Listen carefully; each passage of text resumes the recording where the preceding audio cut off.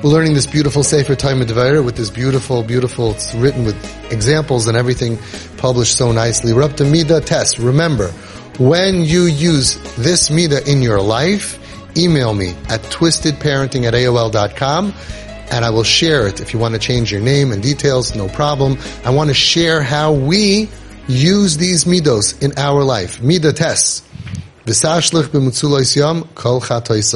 May you, Hashem, cast all their sins into the depths of the sea. This is a good attribute of Hashem. Zumida toiva la'kadosh baruch hu. Shahari Yisrael chatu. When Bnei Yisrael sinned, Hashem delivered us into the hands of our enemies, such as Parai, and they returned in tshuva. So why then were Parai, Sancherev, Haman, and similar enemies punished? Hashem does not just console himself with saying, Bnei Yisrael did tshuva, let there be for them no evil. Haman or Parai or Sancherev will be removed. This is not enough. Rather, Hashem does even more. He pays retribution to Haman, Parai, and Sancherev. V'hatam l'anhagazu, hu b'soid v'nosa hasoyer alav eskol avinoisam al eretz gzeira.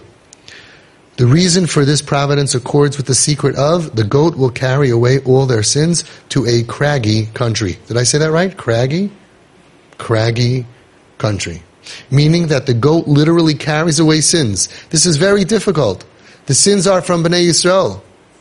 But who? But the goat bears them. To answer, we explain as follows. This attribute, this Middah is, a person confesses his sins, and his intention is to purify himself. As David HaMelech says, Herev kapseini me'avoini, generously cleanse me from my transgressions. So too we say, Mechoik barach mecha harabim, erase what we have sinned before you in your great mercy, on the end of Yom Kippur Shemon Esrei. A person's only prayer is that the punishment should be light, so that it not interfere with his Torah study as we continue, not through bad suffering. This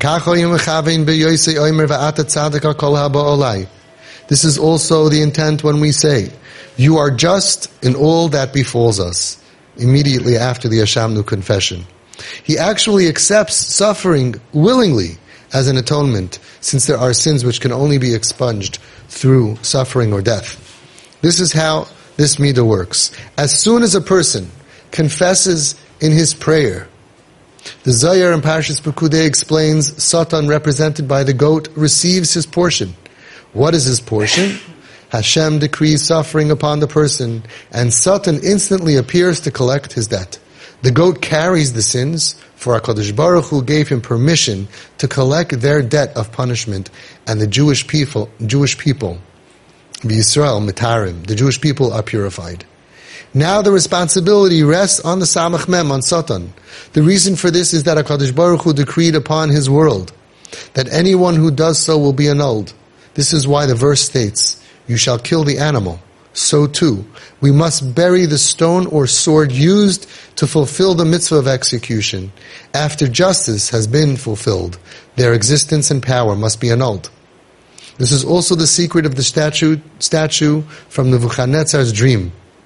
The Tzelem, the statue in Nebuchadnezzar's dream. Bnei Yisrael were delivered into the hands of the king of Babylonia. Its head was fine gold. That head was subdued, and Bnei Yisrael was delivered into the hands of the Persians, meaning its chest and arms were silver. These were then defeated, each one by the next, until Bnei Yisrael descended to its feet, which were part iron and part clay. This is all from Daniel. What will be the good result? Ultimately, HaKadosh Baruch Hu will stand them up and bring them to justice, as it is written, I shall finish my arrows upon them. My arrows will be finished, but Bnei Yisrael will not be destroyed. Then they will be crushed together, the copper, the silver, and the gold, as it is first written, and struck the feet of the statue. There was nothing of the statue but its feet, because the power of its head, arms, and chest was annulled, and they were removed. Even so, in the end, they will be crushed together. Hashem is destined to bring back Satan and the wicked who follow his actions and deeds and bring judgment upon them. This is the meaning of the verse. May you cast all their sins into the depths of the sea. It means It means that Hashem sends His judgment to be carried out by those who are likened to the depths of the sea. As it is written, V'harishoyim kayom nigrosh ki hashket liyuchal vayigushu memav refesh v'tin. The wicked are like the stormy seas, which cannot be quieted. Its waters cast up mud and mire. These are the ones who inflict judgment upon Bnei Yisrael. Their deeds will return upon their own heads. Once Bnei Yisrael have been punished, Hashem reconsiders. HaKadosh Baruch Hu misnachem afilu amal shekodam. He reconsiders even on what happened before, and He demands retribution for their shame. Furthermore, v'lo dai ella ani kotzafti ma'ot v'hema azru l'ra. Zechariah says, I was but a little wrathful, and they assisted towards evil. So too, gam b'midah zu tzarech le'snaig ha'adam im chaveroi. Afilu sheyeh rasha meduka b'yisurim al yisna'ehu. So too you should act towards another, even if he is a wicked person, crushed down by his suffering. You should not hate him, for after he has been disgraced, he becomes your brother. V'yikarev ha'moidim v'ha'noshim v'yirachem alehem. On the contrary, you should rescue them from their enemy. V'yirachem alehem. One should draw close the rebellious who have been punished and have mercy on them. On the contrary, he should rescue them from their enemy, as it says, and not say, Avoy noi garam loi. His sin brought it upon him. You know why he's so messed up? Serves him right. Should not say that. Instead, he should have mercy on them in accordance with this attribute. Okay, definition of the attribute. This is the tachlis. When a person sees the suffering of someone who has harmed him in the past, he should not rejoice over his adversary's downfall or maintain his hatred. Instead, he should have mercy on that person and view him as a tzaddik, since he has been purified by his suffering. By doing so, he awakens Hashem's merciful attribute of, may you cast all their sins in the depths of the sea. And this is, again, we're saying it every time. What the time of Devorah is saying, when we do these things that are crazy hard, you evoke in Shemayim, it opens up the pipeline that Hashem uses this Middah on everybody. We control Hashem Tzilcha. We control Hashem. When you go ahead to someone who hurt you, and you don't look down at them, you don't rejoice over their downfall, impossibly hard, you don't maintain your hatred, and you have mercy, you say this person is a tzaddik, even after what he did to me. Why? Because he was purified by his suffering. Very hard, but you should just know that what you're doing is, you're not opening up a gauge over here. You're actually opening up a 1,000,000-ton tzinar pipe in Shemayim that you are now opening up by doing something crazy hard. How could a human being, flesh and blood, do this? I don't know. Hopefully if we do 1%, we have 1%. We try to do 10%, we have 10%. It's superhuman to go to act in Hashem's ways, because Hashem is superhuman. The whole time of Devorah, what I'm getting is that you get big schar acting like Hashem, but guess what? It's really hard. Because He's God, and we're like, so go tell an ant, if you do 10 push-ups, you'll get $1 million. But obviously we can do it, or somewhat. We can. We have to. But it's being godly. And we heard in group last week a woman who spoke on the Zoom. I sent out the recording. A regular, I don't want to knock her, I don't know who she was, but seemed like a regular flesh and blood. Seemed like a regular person. You know, normal. Like me. Everybody thinks they're normal. Normal. Right? Didn't seem like a superhuman person. And then she started speaking how in the last year, since she's doing TP with her son, who's very messed up, very sick. And before that, they did all the other stuff. And now they're embracing him, and how she feels. You heard the speech. I can't even repeat the words that she said. I was listening to it. I said, I am no longer surrounded by mortals. So many of you. You're not mortals. You're immortal. You're angels. You're using midas that normal people cannot do, and you're using it on a daily basis. So I know I can't do any of this. I'll try, but it's very hard. But you angels who are doing this every day, You can actually start, like we saw from the T.P. Rebbitzin. Where was she? Not here. Where on the poems, you see how she's superhuman. What? She's traveling, but still, she usually right. She's superhuman. I'm pretty sure if you run her over with a truck, she's just going to pop up and say, "Hey." She's pretty much superhuman, right? We all see that. We see people in group here that are superhuman. I've seen people here go through things where, honestly, if I went through 1/10 of it, just roll over, lie down, it's over, I'm done.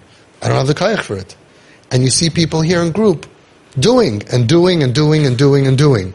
So if anybody can do this in Klal Yisrael, it's you amazing TP parents that are anyway somehow l'mala miderech hateva. You're angels. Okay, thank you for the compliment, because you have someone who teaches you. And I teach you up front, telling you the opposite of what everybody says. The Chavetz Chaim didn't release his Sefer, I think, for 40 years, because he said you can't teach something if you can't do it. And I have a chutzpah, I tell you, I can't do any of this stuff you're doing. I told you that in the beginning of the training. I'm like a basketball coach, short little Jewish guy, telling the 8'8" guy how to dunk, criticizing him. He can't do it. If he could do it, he wouldn't be getting paid a coach's salary. He'd be getting paid whatever they make, billion, million, trillion, zillion. You know what I mean. Right? So why is he because that's his job. So I can't do this. When I spoke at the Kesher Nafshi Shabbaton, you should look at that speech. I was saying how nispoil I am from parents who call me up in sometimes terrible situations. I mean, terrible. And I'll listen to it and I'll say, well, I think you should, and they go, okay. And they hang up and they do it. And I'm like, how? How could you do this? How could you swallow all of your ego? How could you swallow all of your embarrassment? We just caught our kid and he just did the thing. What do you think we should do? I'm not saying everybody's on that level, but many parents, okay. Look, what? Where do you have the energy? So if anybody can do this, it's you. Let's do the mashal that they give. Practical example. Aaron Sachs was the yeshiva's veker, a less than envious position, which required him to make the rounds in the dormitory each morning, waking up his fellow bachrim for davening. The first time he tried to stir Avremi that morning, it seemed he would have better luck trying to wake up a sleeping rock. The second time Avremi rolled over to his side, which was at least some sign of life. Please go over there. Maybe he would even roll out of bed and into the base medrash to daven. The third time he tried to wake up Avremi, he lost any hope. No, get up already, he yelled. It's 7 o'clock. Avremi was lying there, his eyes staring vacantly at the wall. Leave me alone already, snapped Avremi. Haven't you got a heart? Don't you know what time I went to bed last night? 10:30 is late for you? Asked Aaron. 10:30? I went to bed at 2. The mashgiach let you? Why don't you just mind your own business? Get out of my room already, snapped Avremi. He pulled the blanket over his head and rolled over the other way. Aaron was surprised, offended, and confused. He didn't know what to do. Should he tell the mashgiach? Why bother? The mashgiach would anyway find out soon enough what was going on. Aaron gave a sad sigh and went on with his rounds. Being a veker was a hard and thankless job, but it was worth the effort. That way at least he knew that he would wake up on time himself. The mornings that followed fared no better. Avremi was consistently late every morning. Eventually the truth came out. Avremi was spending his nights in places where no yeshiva bachur belongs. At this rate, it would not be long before he did not have a yeshiva to come back to at night. His friends shook their heads in disappointment. They had known for a while that something was wrong with him, but only Aaron took it to heart. His job as veker brought him head to head with all the late risers, and with Avremi in particular. 3 days later, another shock hit the yeshiva. Avremi was hurt in a car crash. That's how it goes, said a classmate. First you get in trouble in town, and then you end up getting in trouble with drunken drivers. At least he won't get thrown out of yeshiva now, someone suggested optimistically. He threw himself out to the hospital. He threw himself out to the hospital. How could you talk like that, asked Aaron in Avremi's defense. You think he wanted to get hit by a car? Avremi likes action, but not that kind of action. Just imagine how much pain he's in right now. Avremi's name went up on the yeshiva bulletin board, together with his mother's name and a request to pray for him, that he may soon return to the yeshiva fully